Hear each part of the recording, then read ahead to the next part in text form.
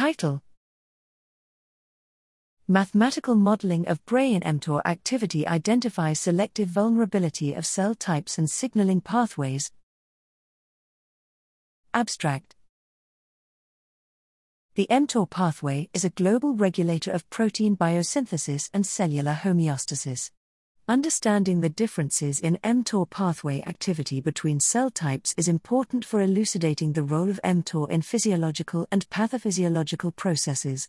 The nonlinear structure of the pathway, with multiple feedback loops and inputs, complicates the interpretation of experimental data and requires mathematical modeling.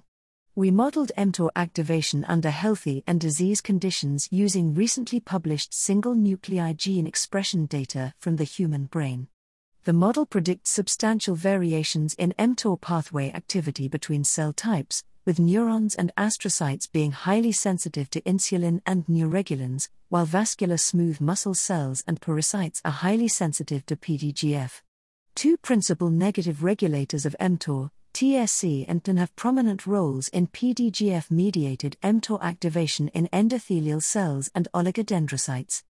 In Alzheimer's disease brain, we find that insulin-mediated activation of mTOR pathway is selectively upregulated in microglia and oligodendrocytes and downregulated in other cells.